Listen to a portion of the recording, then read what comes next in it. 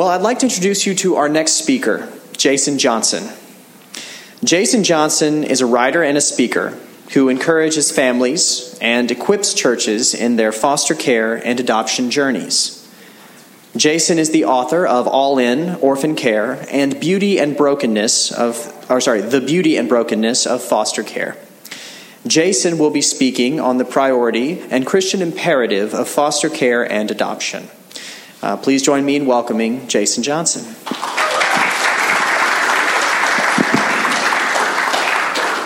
Thank you. All right, good morning. So here's what we're going to do. We are going to spend the next 45 minutes or so leading up to our Q&A building a framework for foster care and adoption through which we can think biblically, through which we can think through the lens of the gospel, and through which you can contextualize personally to yourself. I'm going to start us off by building this framework by showing you an iteration of my family. So this is the estrogen-filled, all pink, all drama, all the world, everything's a big deal all the time world that I come from. What you don't see in that picture, and this is typical family picture, this was actually a really horrible thing that was going on here, where we're yelling at each other and smile, be happy, stop doing that, and then when you get the picture, right? So this was actually a really not fun moment, but this is where we are. What you don't see in the background is a female cat that we have, Sugar, who just kind of slinks around and mocks me the whole time. So that's the world I live in. That's part of our big backyard in College Station, Texas, where I live, an hour from here in Aggie Land. So I spend a lot of time out in the yard, just mowing the yard, even when it doesn't need to be mowed, or washing the car. That's my place that I go. So this is our family about 18 months ago. It's still our family today, but this is what we look like about 18 months ago. The next iteration of our family included another little ball of estrogen. That's Allie in the middle. Allie came to us through Child Protective Services in Houston, up into College Station, through foster care. Allie was quiet, reserved, and understandably so. What led her to have to be placed in our home was unspeakable and unfortunate and unfair to her. So she comes to us quiet. It took her a couple days to warm up. And the first thing that she said to us, her face lit up, and she said, I think I fit in here. We said, what do you mean you fit in? Well, of course, absolutely. What do you mean by that? And it had dawned on her that our girls' names, including my wife, Emily, Macy, Presley, Darby, Marley, there's this I-E-Y theme going on there that we inadvertently kind of trapped ourselves in after baby number 2 and realized we got to keep that theme going. It dawned on her that her name ended the same way that all of their names ended. Emily, Macy, Presley, Darby, Marley, Allie. And in her world, that meant she fit in. And she was right. She did fit in. She had to leave us suddenly and unexpectedly and go be moved to a place that we didn't think was best for her. And so our story with Allie ended around 11:30 at night on a Wednesday with us having to pry her fingertips off of us as we're putting her in the back seat of the caseworker's car, and she's begging us not to make her leave. That's how our story with Allie ended. The trauma of that for her, the trauma of that for our family. I told my wife we need to take a break.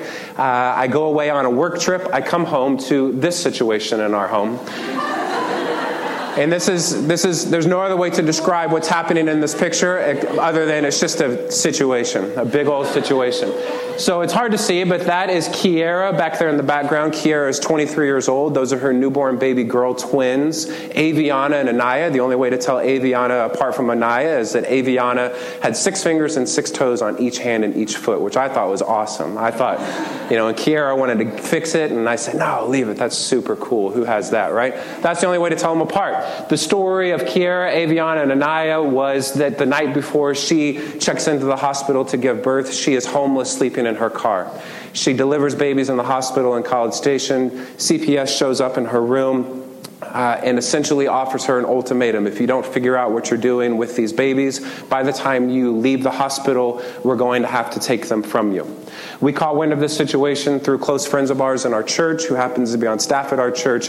We had an emergency meeting at our house that night, the night before Kiera is to be checked out of the hospital. And the question around our island and our kitchen between my wife, a good friend of ours, and his wife was not so much, should we do something? It was really, okay, we need to do something. How is this going to work? Ended up that Kiera and the babies moved in with us upstairs in our house for about 6 months. We had the pleasure of helping her transition to this new rhythm of life, getting her set up with social services, moving her into an apartment. She lives across town from us now, and we go and visit her often, and Aviana and Anaya are doing great. Aviana still has 6 fingers and 6 toes, which I think is awesome. So I tell my wife, listen, we talked about taking a break between Allie and this situation, but I don't know when I say the word break if you know what I mean by that word break, right? What's that movie where you keep using this word, but I don't think that you Princess Bride, right? It's very much one of those. So we sat down and said, what do we mean when we say the word break? We agreed that would be roughly 2 or 3 months, give us some breathing room. I go on a work trip on a Friday night, and I come home to that following Wednesday. So this is Gianna and Jordan. Gianna and Jordan are our most recent additions to our family. Gianna came to us 17 years old, grown up in foster care since she was 6, and now finds herself with a baby boy, Jordan. So I've got a little bit of boy in my home now. Very rough story. Gianna, very hard life, has been counting down the days since she was 6 years old that she would turn 18 and be able to be an adult and be out of foster care. And she turned 18 this past February. We woke up that next morning, the morning of her birthday, and she was gone. She had run away with Jordan. Everyone's working towards her finishing school, getting a job, taking care of Jordan. All these voices trying to work good in her life, and all these other voices that have been speaking loud and clear in her life that are working against that. And she's in this highly conflicted place. A place that she didn't put herself. She was placed there at the hands of others in a very unfair circumstance. And now here she is. So she ran away. It's been months and months of going back and forth and reconciling, and she is now still very much a part of our family, although her and Jordan are living in Dallas. And so this is our big, beautiful, kind of messed up, interesting, crazy family. And if you had asked me 5 years ago when my wife and I became foster parents in Houston through Arrow, who happens to be out there in the lobby, if you had asked me 5 years ago when I was still pastoring our church in the Woodlands, sit down and draw a picture of what you think your family will look like in the next 5 years, you better believe there is no way I would have ever drawn the picture that we have today. The picture we have today is much more multifaceted, is much more multicolored, is much more unique and nuanced than I could have ever possibly fathomed. So I show you these pictures not to say, look at us. I show you these pictures to say, look at them. Look at Aviana. Look at Anaya. Look at Gianna. Look at Kiera. Look at Jordan. Look at Allie. Look at Marley, who's sitting in my lap in our family picture. These are real human beings. These are real people. And so what we talk about this morning is not simply a concept. It's not simply a really neat theological idea that we should all mentally ascribe to.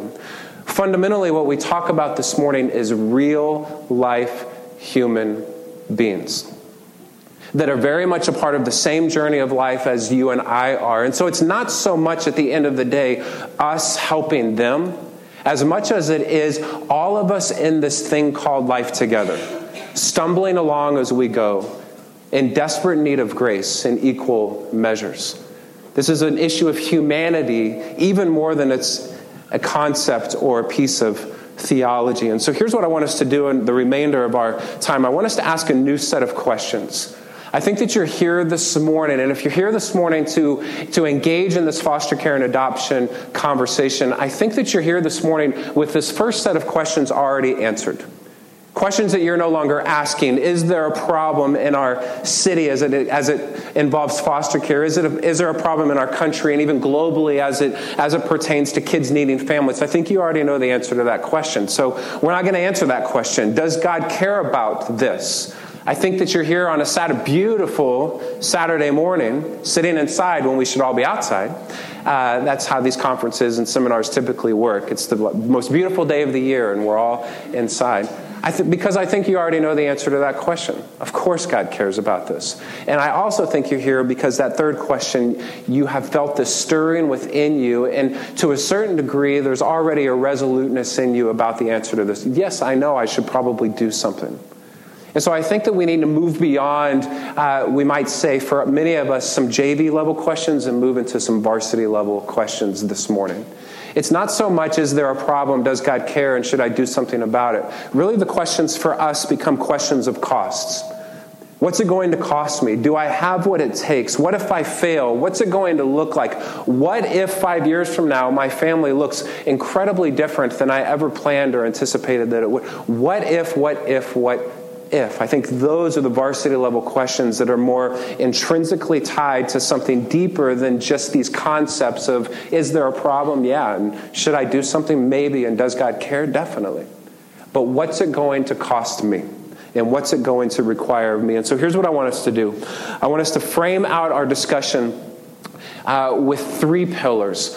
I want us to look at our compelling why. Why is this a priority of the Christian faith? Why is this so centrally tied to not only our belief about who God is, but also our understanding of what kind of God God is?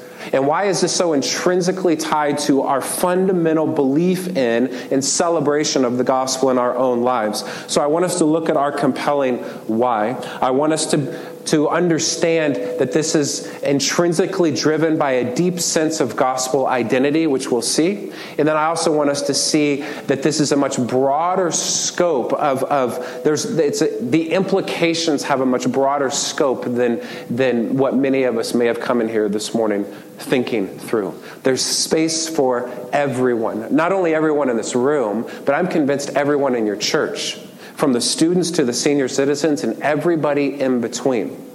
There are implications that are relevant and applicable for everyone. And so let's start with our compelling why. When we talk about why would we do this? I think we have to frame it fundamentally in our understanding of the gospel. And as we frame out that gospel this morning, I want to do it through 2 primary pillars. The gospel of our adoption.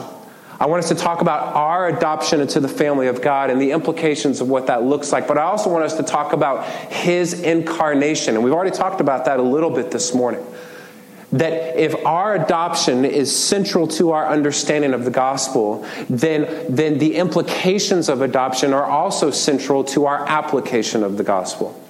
And if His incarnation on our behalf, Jesus coming towards us and wrapping Himself in humanity, is central to our understanding of the gospel, then our incarnation into the world around us is central to our application of the gospel in the city and in the communities and in the world around us. And so let's begin with our adoption. The theology, the doctrine of our adoption can be found all over Scripture. Ephesians chapter 1 says He chose us in Him before the creation of the world to be holy and blameless in His sight. In love, He predestined us for adoption to sonship through Jesus Christ. Romans chapter 8 says it this way: the Spirit you received does not make you slaves so that you live in fear again. Rather, the Spirit you received brought about your adoption to sonship, and by Him we cry, Abba, Father. Consistently woven throughout the thread of Scripture is this idea that we were once not a part of the family of God, but because of the work of Jesus, we have been adopted into, we have been grafted into the family of God, and the implications are profound. It means that we can now refer to God, Romans 8 says, as Abba, Father. That term Abba there is a tender and affectionate form of the word Father. Our modern translation of that word might be the word Daddy. So it's the difference between my 4 girls coming and asking me, Father, can we have some ice cream tonight? And I say, that's creep. Don't talk to me like you're British or Australian. I don't know. How do you say Father there? No, it's Daddy. Daddy, can we have some ice cream? Now, that doesn't change who I am. I'm still the same guy that they're talking to.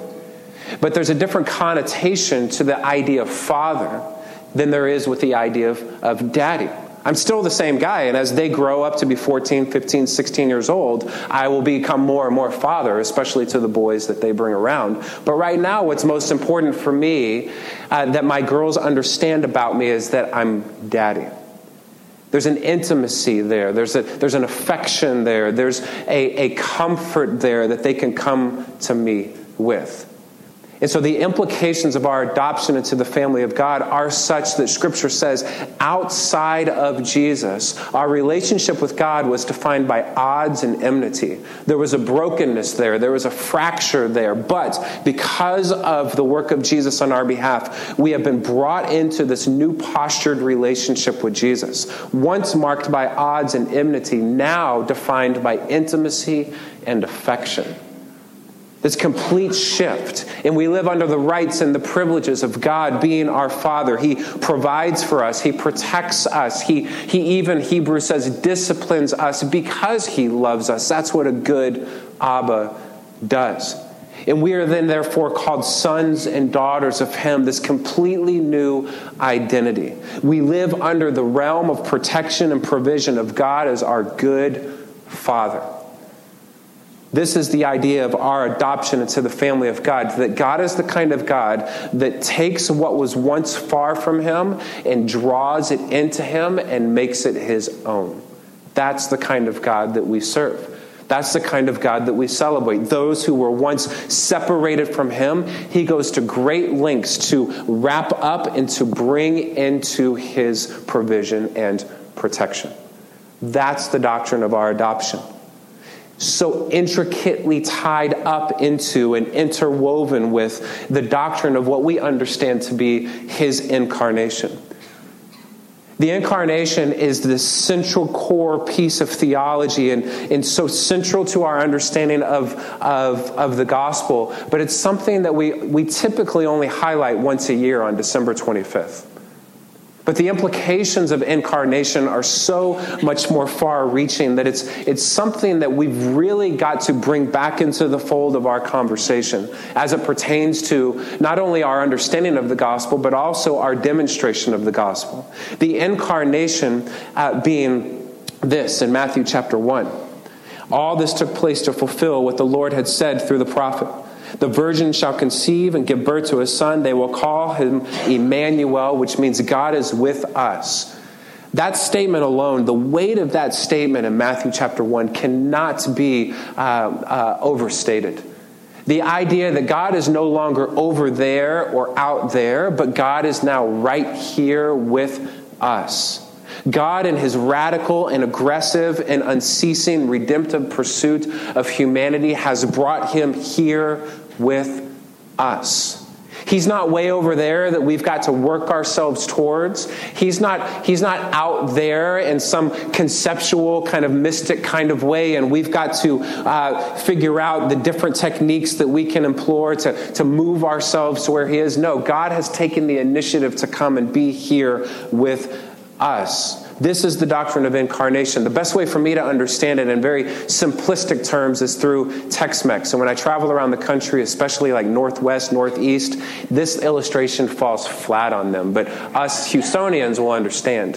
When you order chili con carne, you are ordering basically queso with meat, con carne. That's God. That's the incarnation. It's God con carne. It's God with meat on. My seminary professors right now are rolling over in their graves, just going, oh my, where have we gone wrong, right?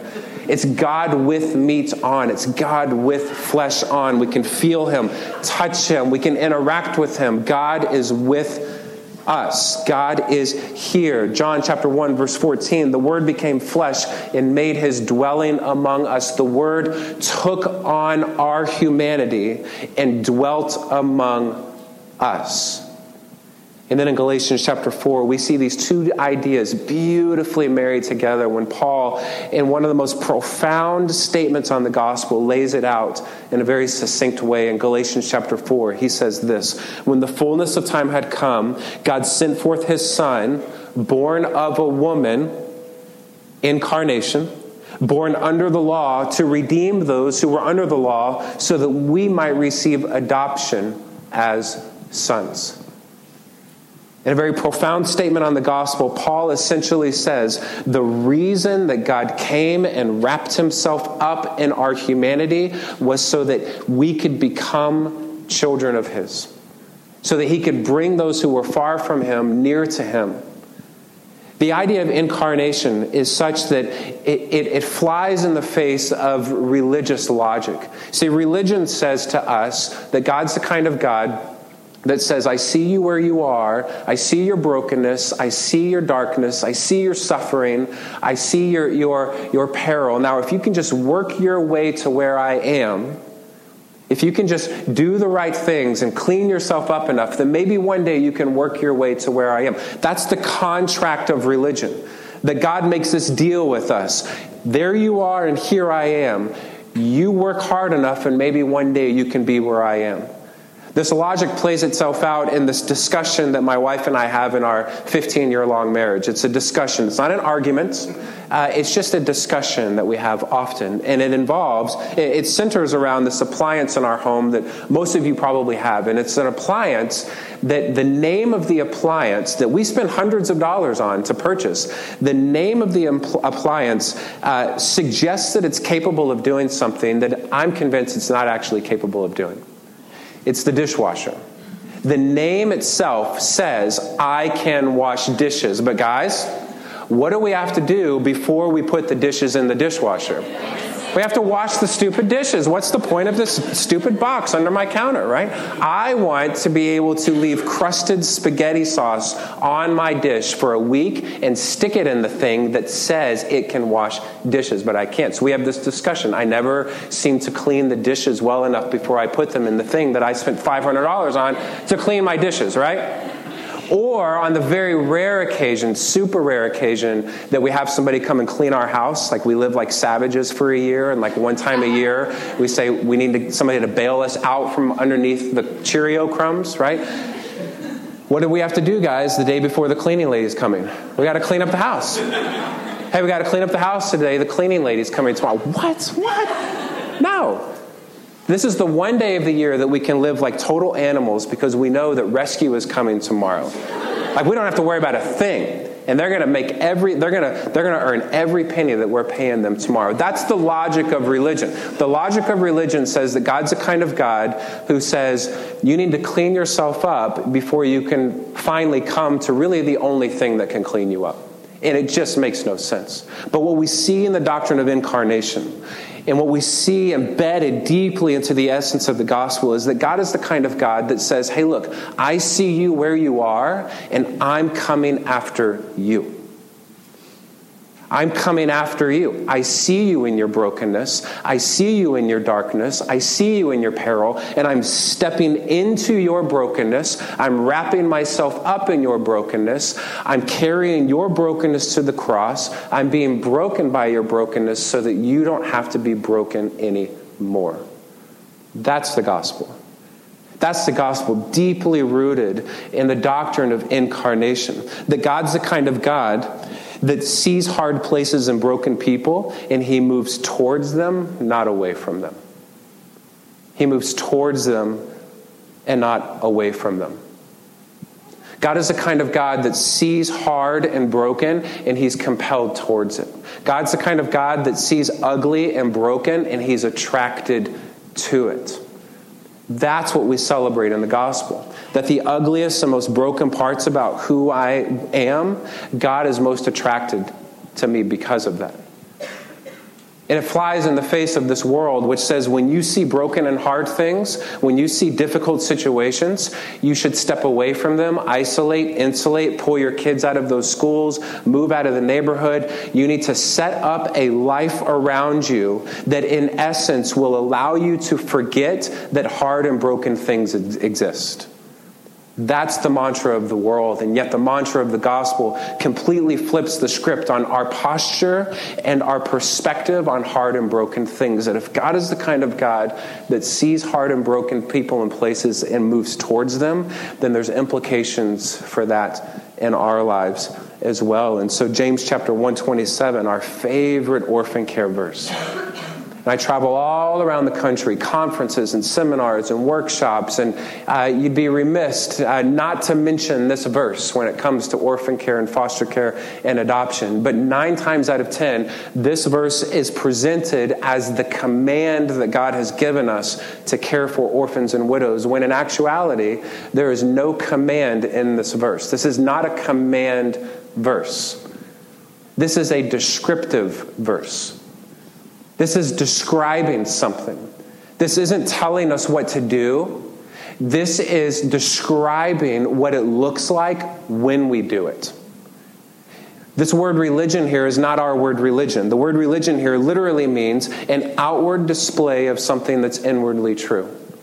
An outward display, one of the purest and most undefiled outward displays of the gospel, which is inwardly true, is to care for orphans and widows in their distress and to keep oneself unstained by the world. Now, I don't think that James is isolating orphans and widows as the only application, as the only pure and undefiled expression of the gospel that we can participate in. I don't think that if we went to James and said, James, I noticed you didn't mention homeless people. You must not care about them. Nope, don't care about homeless people. Orphans and widows, that's it. What about the poor? Nope, not the poor. What about human trafficking? Do you see human trafficking in there? Nope. All right. I don't think that's what James is saying. I think what James is doing here is he's describing something for us.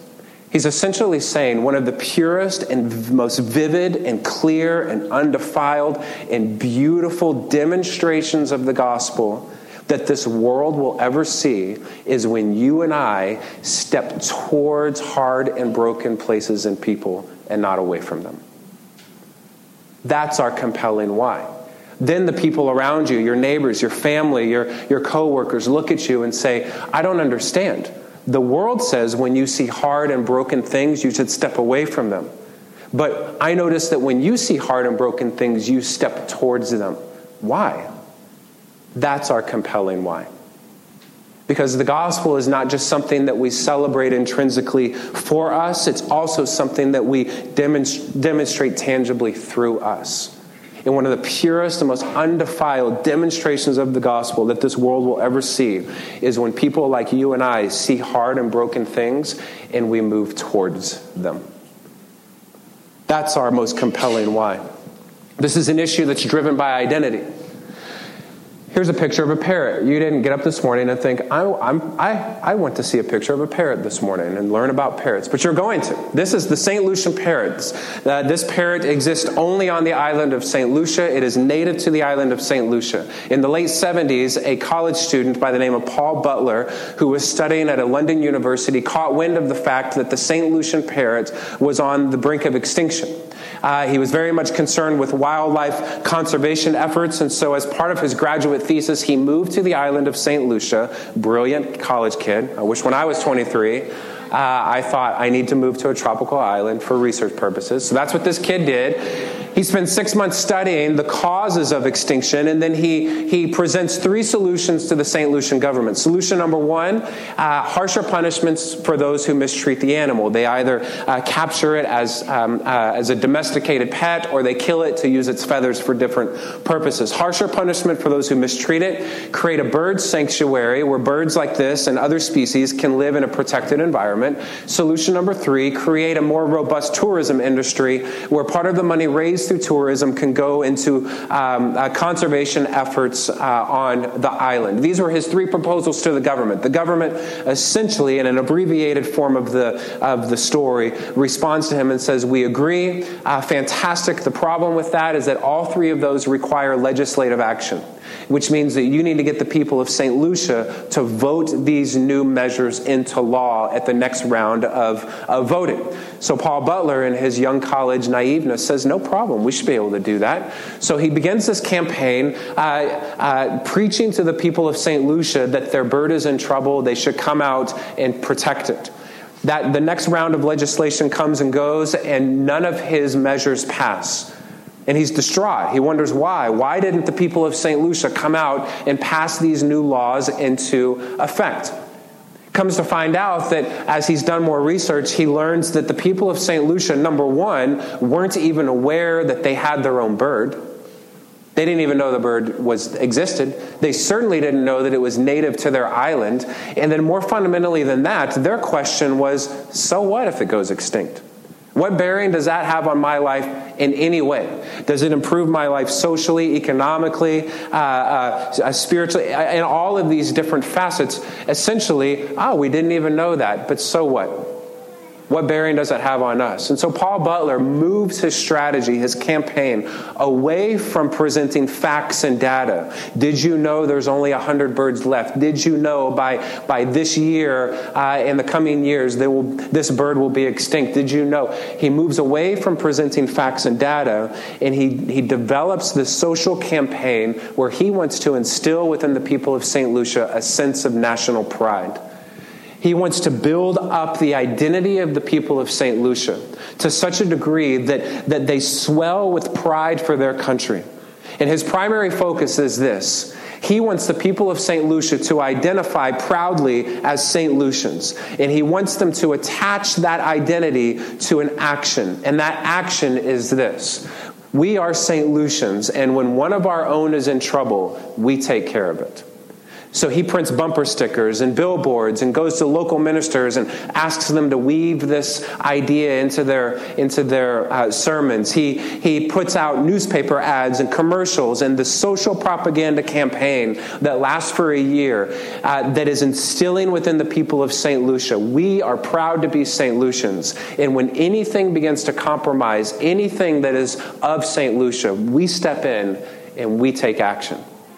He spends a year swelling them up with this sense of national pride. The next round of legislation, they introduce these three bills, harsher punishment, bird sanctuary, and more robust tourism industry, and they all three pass with flying colors. If you visit the island today, I'm told the St. Lucian parrot is a symbol of national pride on the island. It's everywhere. You can't get away from it. And I'm convinced that I'm going to ask my boss to send me there for research purposes, just to make sure. The point is that Paul Butler tapped into something very powerful in the people of St. Lucia, to the extent that conservation effort has been replicated and duplicated in different measures and degrees in other parts of the country for the same purpose, to protect endangered species. He tapped into the power of identity. He tapped into the power of motivating people with a deep sense of identity that began to form a different set of questions for them. See, generally speaking, and we even touched on this a little bit earlier this morning, when we talk about consequences, generally speaking, you and I are processing decisions through two primary categories. Category number one is outcomes, or like we said this morning, could be consequences. What's the outcome of this decision going to be? What's the outcome of this action going to be? Outcomes do this. They count the personal costs. These are big things and little things. What's it going to cost me if I eat the third, bagel in the back of the room? I don't know. What's it going to cost me if I stay up and binge watch 4 more episodes of whatever it is, This Is Us or Better Call Saul or whatever, whatever your deal is. What's it going to cost me if I move my family across the country? What's it going to cost me if I quit this job to try to start this new business? What's it going to cost me? And is the cost worth it? What decision can I make that will maximize my own personal satisfaction? This is by and large the default decision-making pipeline of humanity. What's it going to cost me, and how can I maximize my own personal satisfaction? We ask questions like this. What will it require of me? How will it make me feel? What are the long-term effects for me? This is outcome-oriented thinking. This is not a bad place to think. This is a necessary place to think. By no means are we saying that you should toss out the outcome-oriented pipeline. That's foolish. Nobody shows up at the lender's table when they're signing their mortgage papers having not counted the costs. It's important that you count the cost. But what Paul Butler did, and I believe what the gospel does, is that it taps into something much deeper than just consequences and outcomes. It taps into the power of our own personal sense of identity. And when we tap into the power of our own personal sense of identity, our identity drives us to make decisions that we might not normally have made otherwise, and to do things and go places we might not normally have done or gone otherwise. What identity does is that it flips the script on some of our questions and considerations. Instead of counting my own personal costs, what's it going to cost me if I do this? Identity-oriented thinking says, what's it going to cost others if I don't? So some of you are in the room and you're considering foster care and adoption, and one of your legitimate questions that you need to be asking is, what's it going to cost me? But our gospel identity does not allow our thinking to terminate on our outcomes-oriented pipeline. It demands that we move over into an identity-informed thinking so that we ask two very legitimate questions. Not only, number one, what's it going to cost us if we do bring a child into our home? But now also, what's it going to cost that child if we don't? Slight change in language, significantly different implications. I don't just make decisions that maximize my own personal satisfaction. Now I want to make decisions that maximize the satisfaction of others. And it begins to form a new set of questions for me. It's not so much now about what will it require of me, how's it going to make me feel, what will it cost me. Now this new set of questions is this: who am I? This is an identity-informed question. Who am I? What kind of situation is this? And what does someone like me do in a situation like this? This is identity-informed thinking. And as a Christian, as a believer, our identity, the answer to the question, who am I, is this: I am someone that God saw and moved towards. That God radically and aggressively and sacrificially pursued me. He saw my brokenness, he saw my struggle, and he was compelled towards it. That's who I am. Intrinsically, that's where my value is placed. I don't look in the mirror and base my value upon what I see reflected back to me in appearance. I don't look at my bank account and assess my value on how big or small my bank account is. I don't look at my positions of power or authority and assess my value in life based on where I sit on the social ladder or the corporate ladder. I look at the gospel and I assess my own personal sense of value and worth on what Jesus has said about me and done for me. That's who I am. So who am I? I'm someone that is so valued by God that he would incarnate himself and radically pursue me to make me his own. Well, what kind of situation is this? Well, it's the kind of situation where maybe there's a child or a family that is in desperate need of somebody radically pursuing them. What does someone like me do in a situation like this? I count the costs, and then I consider those costs to be worth it for the gain that a child might receive. See, I want my own daughters to be thinking through identity-informed pipeline. When they walk into the lunchroom and there's a new girl in school, the classic kind of parent scenario, right? We all want well-adjusted, well-rounded kids that when they see the new kid sitting alone in the lunchroom, our kid is the kind of kid that goes over and talks to them and makes them feel welcome, right? Here's the scenario that's playing out. Our daughter walks in, she sees the new kid, and these two pipelines kick into gear. Outcome-oriented thinking says, oh, gosh, I'll miss out on time with my friends. It might be awkward to talk to the new girl. I was really looking forward to just hanging out with my friends. I don't know. Identity-informed thinking says, who am I? Well, I'm the kind of person that wants to make sure that people who are lonely feel welcome. What kind of situation is this? The kind of situation where there's a new kid in school and they don't know anybody. What does someone like me do in a situation like this? I count the cost of missing out on time with my friends, and I go and I sit by her. This is identity-informed thinking. When they're teenagers and they end up at the party that I don't want them at because they want to be a light in a dark place. You ever been there, right? And they're standing there being their awkward light in the dark place, and someone comes and offers them a drink. I want their identity-informed thinking to be kicking in. Outcomes-oriented thinking says, well, you know what? How would it make me feel? Pretty good. The cool kids might like me. I might get in trouble for it tomorrow, but it'll be worth it tonight. Identity-informed thinking says, well, who am I? Well, I'm not the kind of girl that drinks. What kind of situation is this? I'm being given the opportunity to do something that I don't do. What does someone like me do in a situation like this? I count the cost of maybe being made fun of or called names or not being included in the cool crowd, and I say no thank you.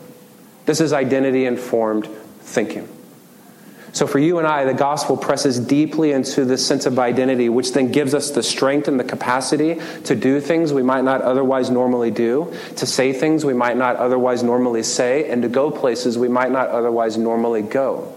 Because it runs so contrary to mainstream thinking that for most of the people around us, it just doesn't make sense. But that's when Scripture says the cross is foolishness It's foolish for those who don't believe. Why? Because we are allowing it to ask an entirely different set of questions for the types of decisions that you and I as individuals and as families are going to make. And so what does that mean for us in light of the gospel? It means this, that we are the kind of people that see hard places and broken people, and we move towards them, not away from them. That's just who we are. It's just what we do. That we incarnate ourselves into the most broken and hard places. Because that's just who we are.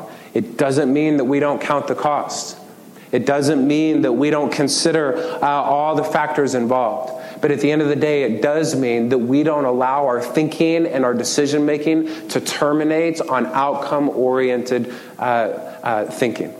But we move over into something deeper and more intrinsically valuable in us, in our own personal sense of identity. So we have this unbelievably compelling why. That God is the kind of God that moves towards those who are not his own, and he makes them his own. We have this power driving us that is deeply ingrained into the identity of who we are. And then finally, there's space for everyone involved in this. Everyone in this room, everyone at your own church, everyone in your community. There's space for everyone. And here's why that's important. It's important because this isn't a special thing that only special people do. We want this to be a normal thing that normal people do. I work with churches all around the country, and one of the things that I work with churches on is developing a strategy in their ministry that reinforces this idea in their church and creates a sense of normalcy. Because it's counterintuitive. We want this to be a real special ministry in our church and a real special thing. I said, no. We want this to be a normal thing in our church that normal people in our church can do. There's space for everyone. We see this in Scripture, the body of Christ. There are a variety of gifts, but the same Spirit. There are varieties of service, but the same Lord. There are a variety of activities. The same God who empowers them all and everyone. To each is given the manifestation of the Spirit for the common good. Elsewhere in Scripture, we see the body of Christ described as a human body. Some are ears, some are eyes, some are hands, some are feet. This is the collective diversity of the people of God coming together. We don't come together in uniformity. Hey, become a Christian and then you all need to talk the same, act the same, dress the same, eat the same, do the same things. No. That's uniformity. But the body of Christ is not uniformity. It's diversity coming together in unity. Hey, you're an ear, and you're an eye, and you're a foot, and you're a hand. And look, if we were all a bunch of right feet, we would literally run around in circles all day long and never get anything done. That's not the way it was intended to be. You need to be the best ear that you can be so that I can be the best eye that I can be. And you need to be the best hand that you can be so that that guy over there can be the best foot that he can be. That's how the body of Christ works. Essentially, we're not all called to do the same thing, but we're all certainly capable of doing something. We're not all called to do the same thing, but we're all capable of doing something. So let's take a couple looks at what that might look like on a micro level as it relates to foster care and adoption and bringing children into your home. It could look like this in your church. It could look like a family in your church bringing children into their home and then a bunch of other people wrapping around them in other types of ways. We're not all called to do the same thing. But we're all capable of doing something. Look, if everybody in your church was only bringing children into their home, then it takes away from the capacity of people to wrap around and support the families that are. Or if everybody's just giving money or everybody's bringing meals, but nobody's bringing children into their home, then we're giving meals, we're cooking meals, and we're giving money to something that's not even happening. It's diversity coming together in unity and saying, look, I'm going to be the best eye that I can be so that you can be the best ear that you can be. That's how the body of Christ works. I think that in some very deep and profound and in ways that I think will haunt us and stick with us forever, we've seen that more so in the last 2 weeks than I think most of us have in our entire lifetime. That everyone can do something for the common good. Everyone can do something. On a micro level, this is what it could look like as it relates to foster care and adoption. And so some of you are in the room and you need to bring kids into your family. That's just what you need to do.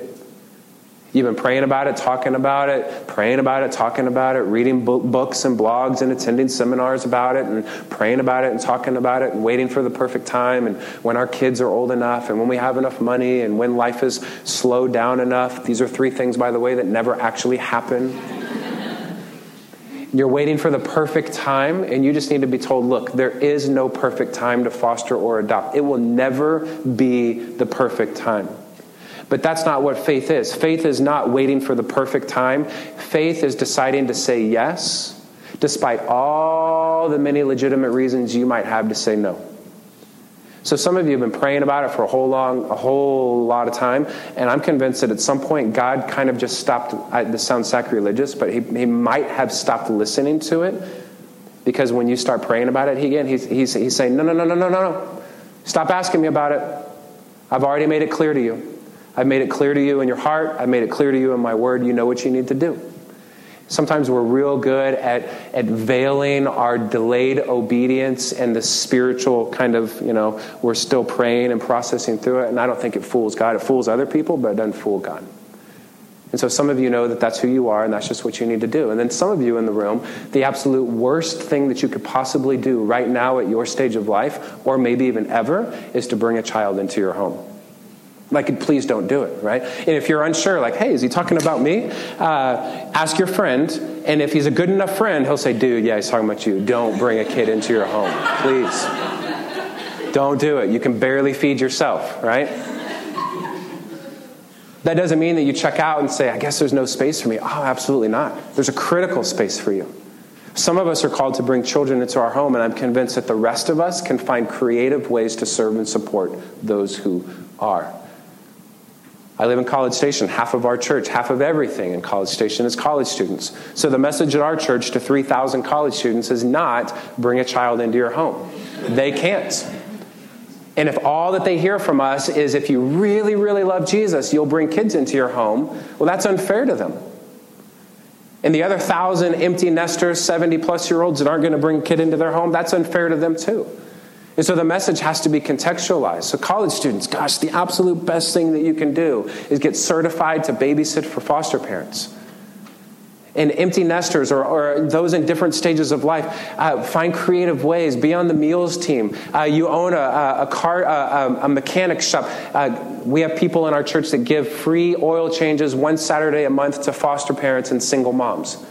These are people who've said, I know what I can't do, I know what I can do, and what I can do, I'm going to do for the common good. On a micro level, everyone can do something. On a macro level, we'll end with this story.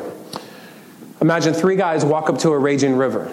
They see babies flowing down the river. The first guy jumps into the middle of the river and starts fishing kids out as fast as he can. The second guy runs downstream and starts to catch as many kids before they fall off the waterfall over the cliff to their death. The third friend runs upstream because he wants to figure out how in the world are these kids getting thrown into the water in the first place, and what can I do to stop it? So you got 3 guys all jumping into the same river, but at very different points of the river, all trying to solve the same problem. We've got to get these people out of the water. So we could illustrate it this way. The first guy jumps in the middle. That could be intervention. I see the crisis right in front of me, and somebody needs to intervene. The second guy runs downstream, and we could call that restoration. These people have made it so far downstream that there's a restorative process that needs to happen in their life. The third guy, who runs upstream, he's focused on prevention. I need to figure out how these people are getting thrown into the water in the first place, and we need to find a way to put a stop to it, to prevent it from ever happening. So in a very general sense, I know it might be hard to see from some places, but these are just examples. It's not an exhaustive list. It's not comprehensive, but examples of the different types of things that could fall under these different points along the stream. When we talk about intervention, we talk about foster care, we talk about adoption. Maybe it's orphan care support or mentor programs, mentoring families in crisis. Right now, there's crisis right now, and somebody needs to jump in the river. When we talk about restoration, we talk about prison ministries, homeless ministries, human trafficking, transitional living programs.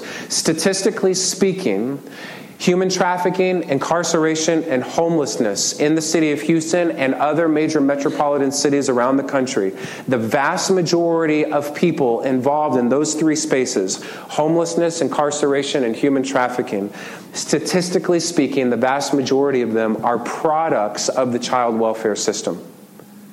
These are people that have made it so far downstream that they now find themselves in these places. And so it could be true to say, if we really want to attack the problem of human trafficking in the city of Houston, we also have to go upstream and attack the problem of foster care in the city of Houston.